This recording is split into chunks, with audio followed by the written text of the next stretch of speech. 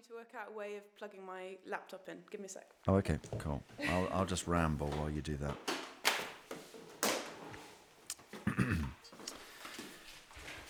You join us here ahead of episode 5 of Emergency on Planet Sport, with Melissa desperately chasing around her spare room, by the look of things, for a power cable. She's about to disappear. She's back. There was a lot of clunking. There was a lot of mad dashing. But we've all been there. The desperate search for the power cable, knowing that we've only got 30 seconds of power left. It's because you've made me put my laptop halfway down the kitchen table so that we don't. What did we call episode 3? A new kind of winning. There we go. It's a new kind of winning. We feel like we have won already because we have power. We have power. Sourced by renewable energy, I'm utterly certain. Scottish wind. Great. Right, for this episode, which is episode 5 of the series, we're visiting the Commonwealth Games, which were staged this summer in Birmingham, in the West Midlands of England, Birmingham 2022. And major events, Melissa, are interesting, aren't they? Because, on the face of it, they're not particularly sustainable. They happen in one place. 4 years later, they happen in another place. So we've called this... what have we called this episode? Learnings not lost. I like that. Learnings not lost. So I guess what we're getting at here is the idea that this very unsustainable thing can happen, but we can pass on the learnings from that relatively unsustainable thing to hopefully be more sustainable in the future. Does that make sense? Is there any logic at all to that? Yeah, no, I think there is. And it becomes really exciting then, because we celebrate the fact that these major events pull together multiple sports, multiple countries, athletes from different parts of the world, teams from different parts of the world. And I think a glitch for us, as you have just articulated, is that there are so many unsustainable elements of putting on a show, a spectacle of that magnitude. But if we're able to treat them as an opportunity to bring all those people together and not only see sport at the very highest level, but also share learnings and then translate those learnings into events that are even more sustainable in the future, I think that becomes really exciting.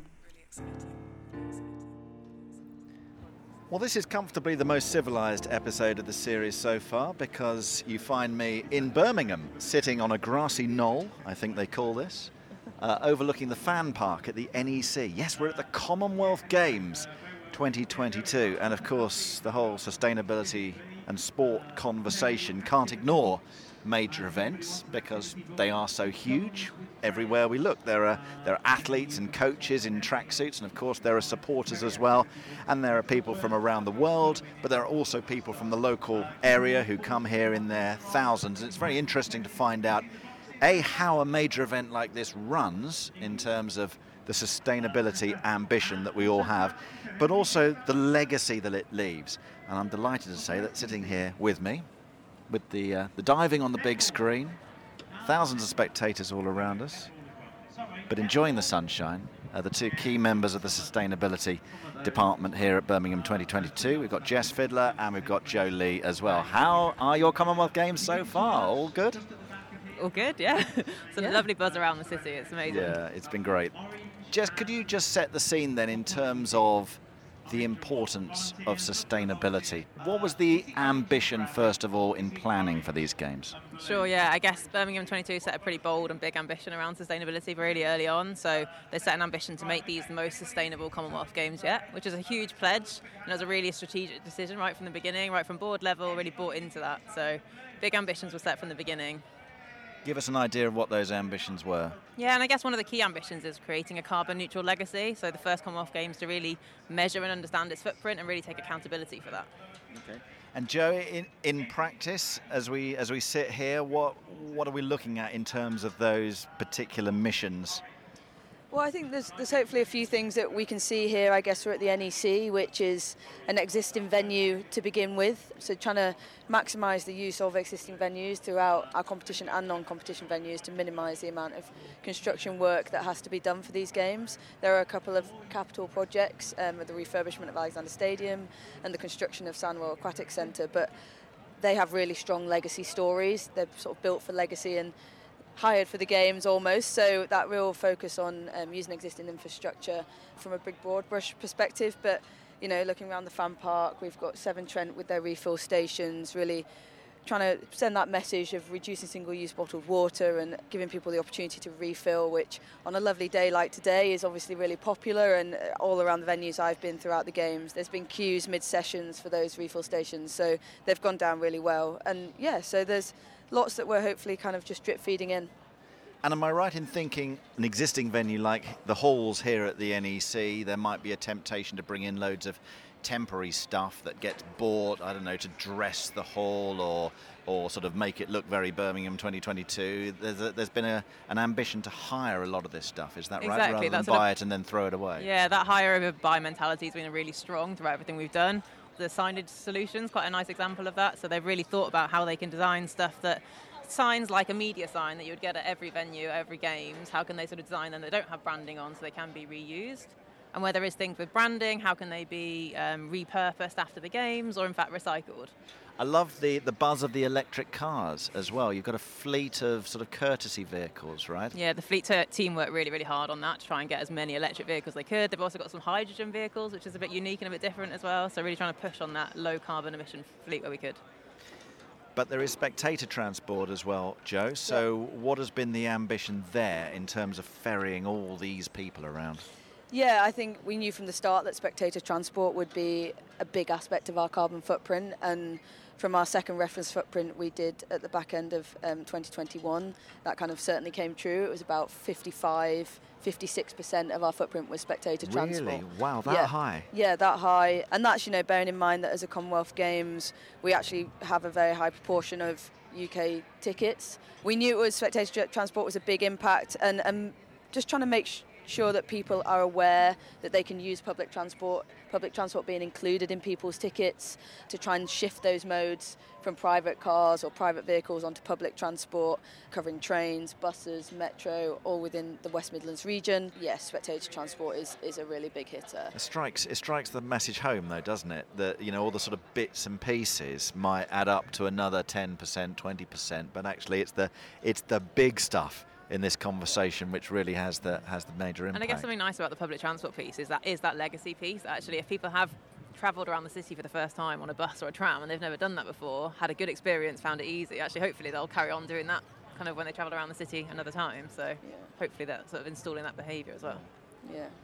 And on that particular point, will you analyse everything that you've done over these couple of weeks post-event? Yeah, it's going to be a big focus for us, right? So I guess in a couple of days' time we'll switch to that mode and get data heavy and start looking at everything and really try and focus on everything we can share for future events and try and be as transparent as we can with our learnings to pass on to future games.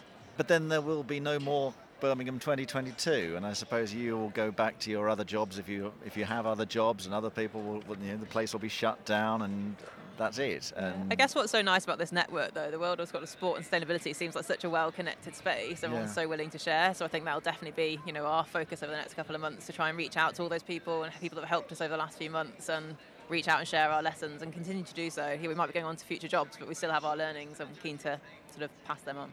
It's all about collaboration in this space, and providing people with those honest learnings helps people to, I think, just give them a bit of a leg up and a couple of steps forward, so they're not starting in the same place that we started, but actually hopefully like a couple of steps ahead, and they know some of the questions maybe to ask and when, or some of the challenges that might be coming their way, so they can be proactive about the solutions. And so if we can help people come up with the leverage and the right questions, or some of the more right questions to ask, then I think that's really beneficial for people, and they'll say that's really helpful, or they say that's not too helpful. But either way, at least we're being transparent, and those learnings don't get lost as the kind of event moves on. My head was kind of going to the broader education piece. So of course, passing on lessons to future events is really important, but actually we've tried to use these games as a chance to kind of educate people more broadly on sustainability. So Carbon, for example, we pulled together 2 carbon literacy cool toolkits, so one which will be available to volunteers but also to citizens, to really kind of help people demystify carbon, understand what they can do about it personally. It'll be a free to access resource, and it feels like it's a really nice thing for us to pass on as that legacy, to kind of keep that learning from the games going going. Like, it might be the first time they've understood the term carbon neutral, and how do they kind of learn more about that themselves. So where will that be available? So we'll have it on our website, okay. And as soon as we're literally finishing it right now, right? So as soon as and the website's not going to disappear. No, exactly. In a few months. Yeah, and in fact, actually, there's a platform that will be sort of hosting that for the next year or so. Okay. So, for example, they have one for local authorities, they have one for university and higher education. So about a year ago, we set out to create one for the sports sector, which, is coming together, and we're hoping to get approved in the next month or two, and that will sit on the Carbon Literacy website. And the idea is that it's a free-to-access resource for the sports sector. It's sort of 8 hours of content that's readily available to try and just lower those barriers for sports organisations in delivering training to their colleagues, to their stakeholders or suppliers or whoever they think it's relevant to get that training. And if people do complete the 8 hours, then they'll get certified as carbon literate. So there's sort of a formal accreditation perspective to it as well. And the whole idea is just to make training more available in this carbon kind of impact space in sport, make it sport specific, so hopefully it's engaging for the sector, and make it free to access, so hopefully it takes off and allows more people to engage in the topic. Sounds great. And what about the athletes, Jess, as well? Has there been much engagement with the athletes over the past couple of weeks? Yeah, that's definitely something over the last few months we've worked closer on. So we've worked with athletes of the world who've been incredibly helpful to kind of help us sort of work out where we can target that. So they ran 2 sessions online, which is for athletes particularly, to kind of, I guess, show them how important their voice is and sort of give them those confidences to how they can speak out. And we've had some really great interviews over the last couple of weeks in that space as well. So more from Jo Lee and Jess Fiedler in a bit. Melissa, they were talking there about the sessions with athletes of the world to try to engage athletes who were at the games. How did you enjoy that? And did you get much engagement from the athlete village? Yeah, it was great to work with Joey and Jess. I think when we started speaking to them maybe 8 or 9 months out from the games, we were trying to map out how we best engage the athletes who would be attending from all around the world, global north, global south. It felt like a really exciting opportunity to be bringing those voices and experiences together. And one of the groundworks that we wanted to make sure was in place was having this education so that athletes really felt that they were equipped to speak and engage on these issues, whether that's during these 2 weeks that happened over the summer or in another 6 months or 12 months. We wanted to put that basis in place. And so, it was great to work with our partners Aim High Earth. We had athletes from right around the Commonwealth nations attending these sessions, learning about the nuts and bolts of climate change, but also, really importantly, the piece that athletes have to play in this. It's not for us about training athletes to become climate scientists. It's about getting that groundwork in place that makes them feel confident that they can speak credibly on these issues where it matters. And what was great was to then see that translated. We had a couple of athletes, especially one from Zambia, one from Fiji, a couple of swimmers, sat with Hazel Irvine on BBC One, kind of primetime spot, talking about how climate issues had impacted their training, their communities, and some of the education and behaviour change pilots that they'd been involved in as athletes in the run-up to the Games. That's brilliant. Great stuff. So while that was going on sort of behind the scenes, Jess and Jo were putting in place all their ideas, and I like the reusable water filling stations. I really like that thing about the transferable signage. You know, it's a little thing.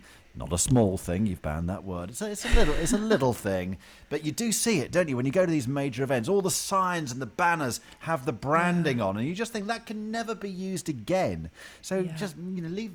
It can be a certain colour, but leave the branding off, and maybe that sign can be used again. I love the fact that as well, some of the unused material from the volunteers' outfits are being converted into bibs for school kids. So there's a real aim there to just not chuck stuff away. It's like, how else can we use this material practically and positively? Love that.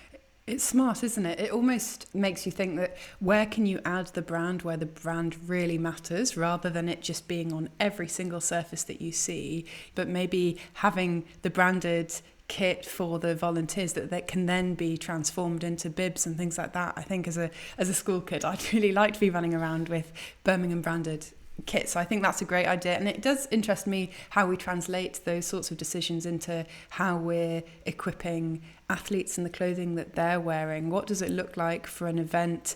And then is there any way of using any of that again? Or do athletes sit with bags, lofts full of kit from bygone Olympics? I think that's a kind of future question that I'm interested to start seeing solutions for. Yeah. Where do you start with that? Anyway, there was also that rather scary percentage of 55%, wasn't it? Which was the percentage of carbon emissions just created by spectator transport. Now that makes you stop and think, doesn't it? Yeah, it does. And it made me stop and think. It really hits home that this is not about individual organisations just trying to sort out their own behaviours and decision making to reduce their own footprint as much as possible. Actually, this is a massive communications piece and an education piece to bring people in an authentic way where they feel it's self-generating decision that they're making, that they want to do this. It's fun and engaging, and I think that's why it's so important that there are the organisations like Pledge Ball out there to be leading that conversation. Well, we were talking at the NEC in Birmingham, and I was working there for the Commonwealth Games, and while trying to go on the train as much as possible, there were a couple of days when I had to drive and went into one of the infamous NEC car parks. And at the end of the session, as anyone who's ever been to an event at the NEC knows, you spend at least an hour in the most horrendous queue, everyone with their engines on, waiting to get out of the car park. And you just look around and you think to yourself, why? Are we capable as individuals of making that choice to leave the car at home and going there by more sustainable means? Or does it actually take an event like this one, like the Commonwealth Games, to say, you know what, we're going to shut down those car parks and insist that everyone comes by train? I think that's quite an interesting one, and one that I might touch on again a little bit later in this episode when we go back to Birmingham to speak to the guys there. Tell you who I want to bring onto the pod now, Melissa. Amanda Curtis. She's interesting, isn't she? She worked at London 2012.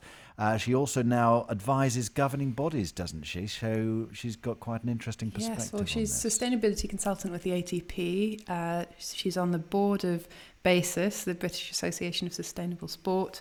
And also I was really interested in our conversation where she tapped into her experience working with retailers as well, because I think other sectors in some aspects are pushing well ahead of where sport is. And it did make me think, where do we need to be drawing in learnings from other sectors, potentially into this podcast, but certainly into what sport is doing in this space to make sure that we're right up there fighting with the fittest in what we're doing. Okay, let's bring Amanda Curtis onto the pod then. Amanda, you're coming in loud and clear, which is fantastic. Oh, good. I'm glad. I've hidden myself away upstairs, so hopefully. Okay. You're on your Xbox gaming headset. Amazing. It's great. Blocks out all the sound. So, Amanda, could you give us an insight, maybe touching on Birmingham, but also bringing in your experience of London, how important these sort of next few years are for these major events as they try to be at least remotely sustainable in terms of what they can achieve for the future?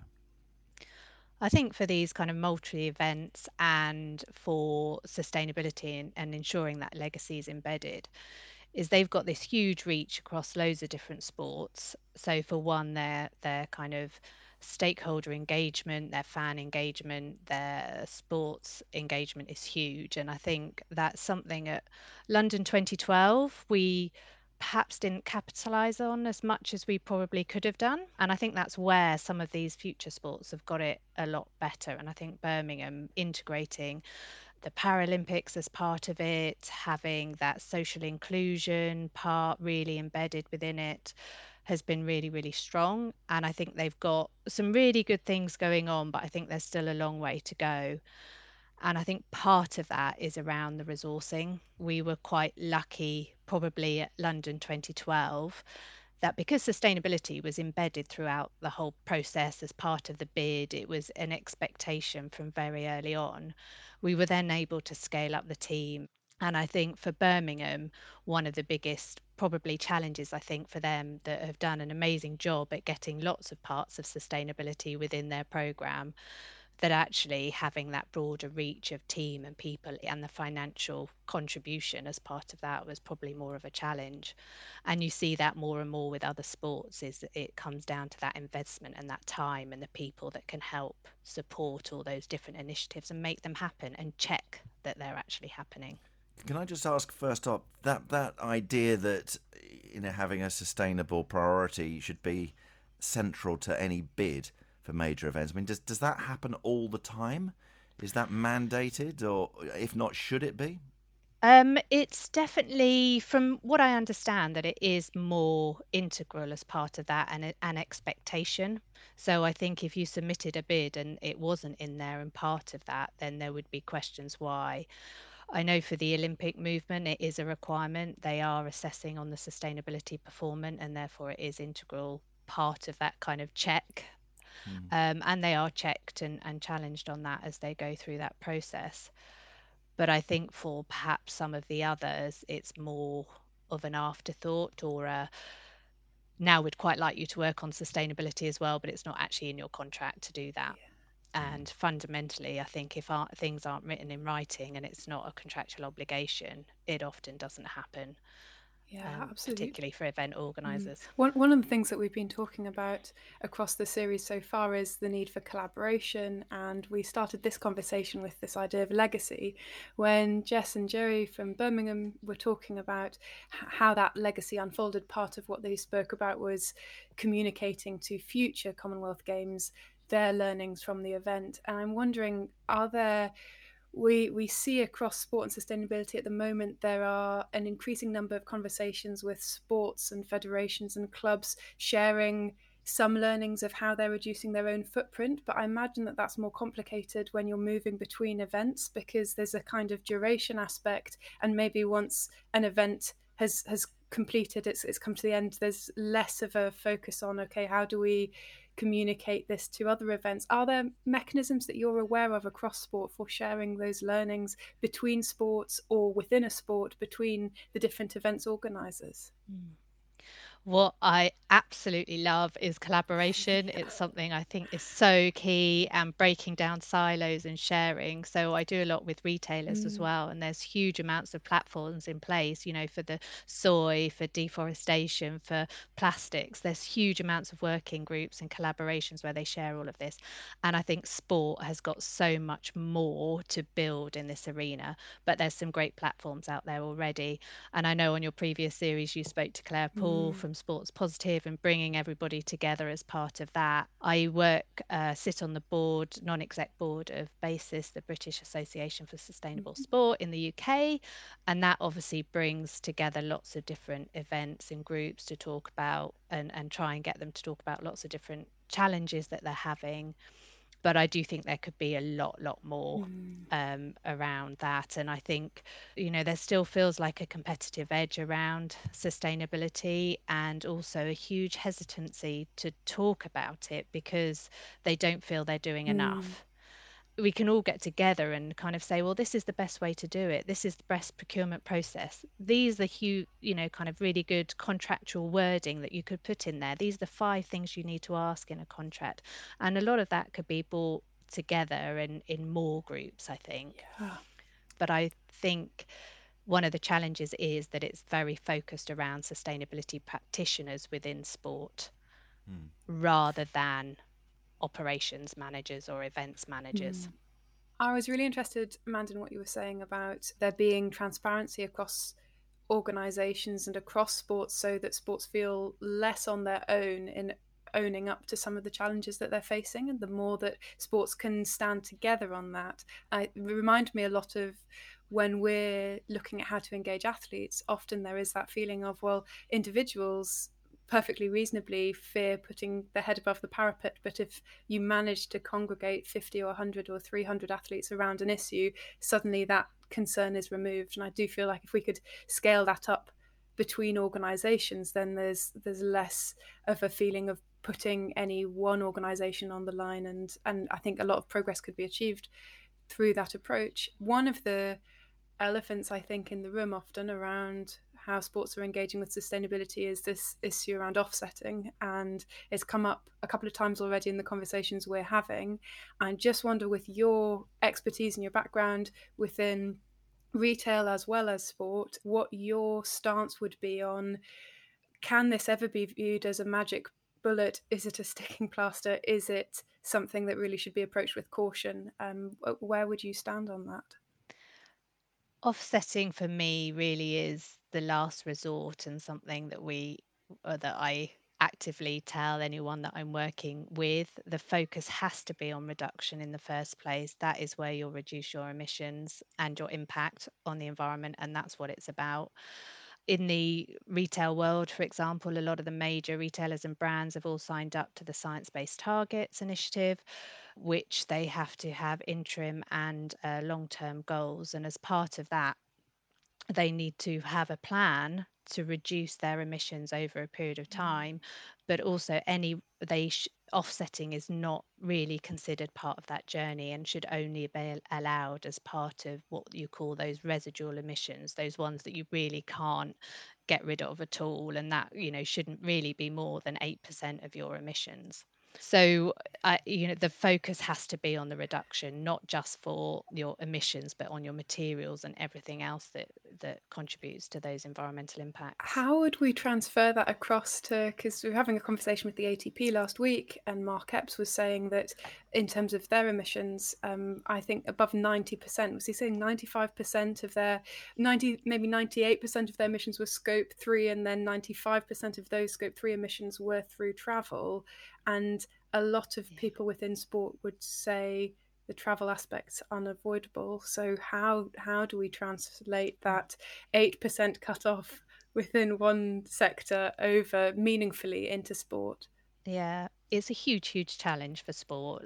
Don't underestimate that at all.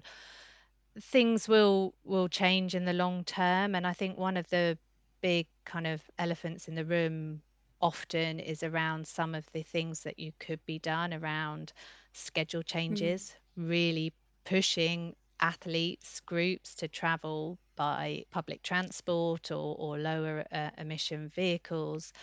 And one of the things that quite often is not really articulated well in the sustainability world, that if we want to make a real difference, it's around changing the whole system and completely transforming. And the only way you can do that is by having a 10-year view, breaking everything down and starting again and kind of saying, well, what do we want it to be like in 10 years' time? When we know, for example, we might not be able to actually perform in certain countries or cities or regions because of the heat levels or the risk of flooding and the inability to, changes to schedules and things. And actually, I think that's a huge thing of trying to look at the actual strategies of those organizations and fundamentally breaking them down. And that's where you need that really strong leadership, a bit like the Patagonia announcement, investing all profits back into Earth. Earth is their shareholder now. And I think that is just phenomenal. But they have been working on this for, I think they said something like 50 years. So, I mean, it's taken a long time, but that is transformational change. So that whole idea of starting again, Amanda, I mean, does that come back to sort of only granting licenses for clubs if you meet certain standards, or is it a league-wide mandate that you don't fly to away games, for example, in a football league? Are we talking about those sort of big mandate decisions? Yeah, I think so. I think it takes powerful leadership. I think it's being bold, it's taking risks. It might not work, it might be too soon, and actually small tweaks help along the journey, but it's the big changes that are going to make the difference. And I think it's just making sure within any strategy or whatever you're doing for an environmental reduction point of view, some of them are going to be the smaller things, but also try and look for some of these big things, and they might take 2 to 5 years to do or deliver or change, but start on that kind of journey for those bigger impact changes as well, and being brave around what that might look like. But yes, it would include things like mandating, if you're traveling under 5 hours, you have to go by train. It's almost amazing there isn't that in place at the moment, don't you think? Yeah, Yeah. it's a big shift of kind of changes, and I think as an athlete, I mean that's a great question. Is do we have an amazing group of athletes across lots of different areas that have got together and said, okay, we've got to reduce our carbon emissions. How about what is our best way? Because our schedules are crazy. We're all over the place. We want to focus on our sport, but we also recognise that many of athletes have a limited lifespan on their career. And so they've got to be responsible within that period of time and ensure that when they finish that it's also that they've made the best of their career, but also haven't left a huge dent on the environment. Yeah. How absolutist do you think sports should be in terms of dropping high polluting sponsors? I think personally, it's I know you need money to run a event, but I think it can be more detrimental now. I think the shift in public perception is greater. I know from other events I've worked with that they've started to feel really uncomfortable having them as a sponsor, and it is definitely an area that a lot of them are looking at. And I think it's going to change, and they're going to say no, we don't want those ones. We want ones that have got a better sustainability credential. I feel that shift is happening, but there are some that will still take the bigger money. But the other Yeah. bit there, I think, is the opportunity of, at London 2012, we had a huge investment from 6 sustainability sponsors. So there is still a huge opportunity there for all sports and events. That's a very interesting way of looking at it. I just wanted to ask you, maybe just as a final thought, you mentioned earlier you've got plenty of experience in the retail sector as well, and you also mentioned that sport still has so much to learn and in some ways catch up on this. If there's one learning you bring from retail into sport, what is that? What do you always look at? I think it would be the amount of collaborations and innovations that they have kind of both globally and nationally on the important issues, and sharing that and working together and trying to break down where those competitive elements are and the bits that they can share and partner on. That's probably the biggest area for me. We all need to work together. Absolutely. Happy Feels like it should families. be coming quite naturally to sport, but Exactly. yeah, obviously By, something. by the way, Melissa is spending most of this series banning certain words. So she started by banning radical, so that's gone. Now she's Small. banning the word small. We can't use the word small. Any more, you're going to sort of wipe We'll have from to our wait and lexicon. see. We've got to have a hook for future episodes. Which word's going to be today? Amanda, thanks so much for taking the time. Really interesting to hear from you. It was great Thank to you. be here. Thank you for inviting me. Thanks, Amanda. So that's Amanda Curtis. Very interesting. She worked on the sustainability strategy for London 2012. She also advises various governing bodies, and as she was explaining there, has a background in terms of her career in retail. And I think that's fascinating, isn't it, Melissa, having that sort of outside perspective. Do you think sport generally needs to look outside of its own confines and get advice from other sectors? Yeah, I think we had so much to benefit from hearing what Amanda said on that front, the idea that offsetting is a last resort. It staggered me, that idea that they have to follow these science-based targets and their offsetting limit is really capped at a maximum of 8%. And I think that really needs to be turned around onto sport, where I don't think it's appropriate any longer to be talking about we have these unavoidable emissions that rack up to 60%, 70%, 80%, 90%. No, I really will keep myself mentally returning to what Amanda's saying. Offsetting is a last resort, and it cannot be the solution if we want to make the scale of the changes we need. I also liked how definite she was in terms of we can't be indecisive about many of these decisions, can we? And we need the advice of people who really know their stuff, and she knows her stuff. Absolutely. And how do we get... It was that piece where she said there's too much hesitancy often in the room. People are unsure because they're worried about the things that they know they're not doing or not doing enough of. How do we move past that hesitancy? Because there is a right way to do it, or there's a best way to do it.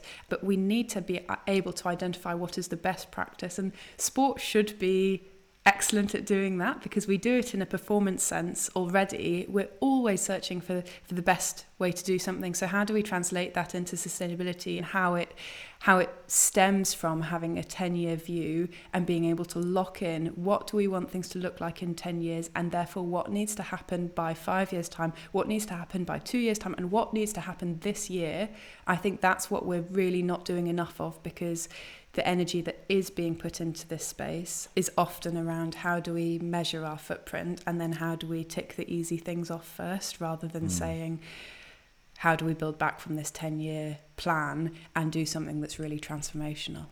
Yeah, really good point. Really good point. I like that. And the more of us who can think in those terms, the better. Right, let's head back to Birmingham 2022 and hear again from Jess Fiddler and Joe Lee from their sustainability team. Now, Joe used to play hockey for Great Britain and was part of the gold medal winning squad from the Rio Olympic Games. So she's got another unique perspective, both from an athlete's point of view, but also from an event sustainability point of view. So how does she tackle the paradoxical question of the future of major events?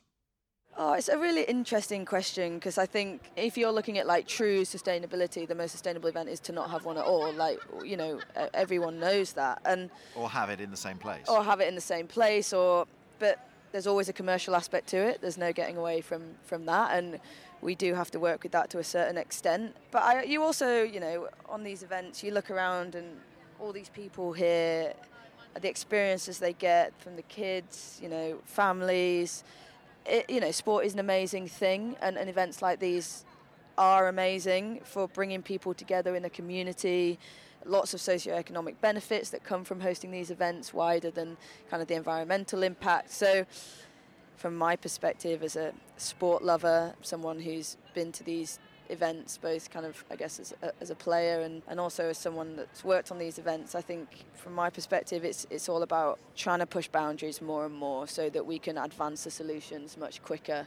From an environmental perspective, I'd love to see it absolutely 100% at the heart of everybody's thinking within an organising committee, and we've embedded it to a certain extent by having a really ambitious strategy, making sure everyone's aware of that strategy, etc. But I think, you know, as an organising committee and as future organising committees, there's a lot of progress, and I think that could be made. And I would love to see it that, you know, it's a climate-centric or it's environmental-centric games. Yeah. And I think I'd love it to just be absolutely at the centre of everyone's thinking. But I don't know if that's wishful or not. No, I think it's fantastic ambition, and I think you're absolutely right. And that's where it needs people who are way above our pay grade to take really big, uncomfortable, unpopular decisions. I mean, you know, I know I'm going on a lot about the queues to get out the car park, but I mean, you could have had someone here, for example, say, you know what, we're going to shuttle the car parks. We've got a train station literally behind us here.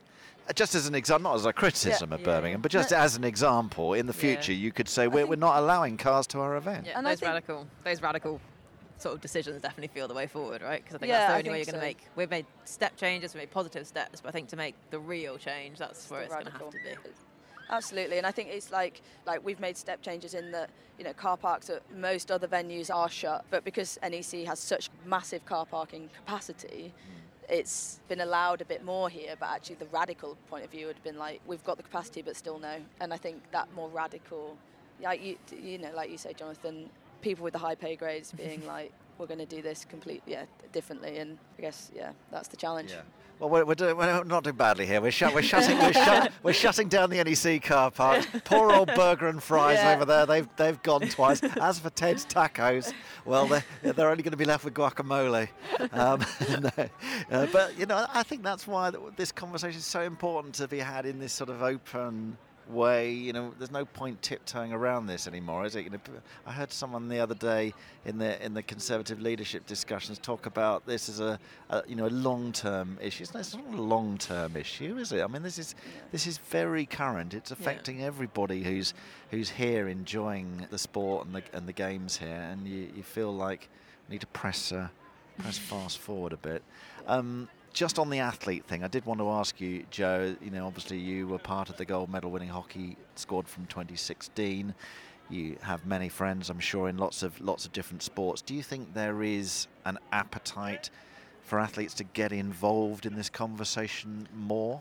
Yeah, I think definitely. So if I think back to sort of 4 years ago and the amount of athletes that I knew wanting to speak more about this or interested in learning more even, or even kind of on their radar as an issue, I think now the number of athletes who are keen to use their voices and their opportunity while they're playing at high levels or competing at high levels to actually shine a light on environment and climate issues that they care about. And I think there is definitely a positive trajectory in that, and I think athletes have such a unique voice that people will listen to them. So the more that we can harness athletes in that space and help them be able to talk about it in a safe way where they feel comfortable too, it does get people talking. It does put cameras in that space and opens ears to millions, thousands, millions more people through broadcast or media outlets. And I think that can only be positive to get more people thinking and more people conscious. Yeah, no, thanks for everything that you've done here, and we really wish you good luck with passing on those learnings, both positive and negative, to future major events, because that's going to be the way really that we can keep this cycle of positivity going, rather than ripping everything up, throwing everything in the bin and then starting again. I don't think I even know where the next Commonwealth Games is. Where is the next Commonwealth Games? It's in Australia, in Victoria. Okay, well they're okay. They're with us on this, yeah. I think, from what I know. There's some great people working in the sport and sustainability space down in Australia, so hopefully they get on that. Great. Thank you, guys. Thank you. So it's going to be a big few years for Australia in this regard, isn't it? With the Commonwealth Games in 2026 in Victoria, and then of course they'll have the Olympics in 2032 in Brisbane. Yeah, and they have the Women's World Cup next year, 2023, with New Zealand as well. So, our friends over at Frontrunners will undoubtedly be busy with all they've got going on. Brilliant. Melissa, thank you very much. That was a very interesting episode, I think. And next time out, we are going to head to another big event. We're going to head to Wimbledon. And we will be back next time. Next Wednesday, in fact. Wednesday's your day. You should know that by now. Mark it on the calendar. Wednesday is Emergency on Planet Sport Day. Does anything else happen on a Wednesday? Nothing else. See you Wednesday. Nothing else happens on my Wednesdays. Do your bins get collected? I don't know. My calendar is normally dictated by after-school clubs. I think a lot of people might relate to that. You have them committed to memory, or you? Oh yeah. No, ballet day is always a Tuesday. So that's why Emergency on Planet Sport Day is a Wednesday, because I don't have any after-school clubs. Daddy daycare is not required.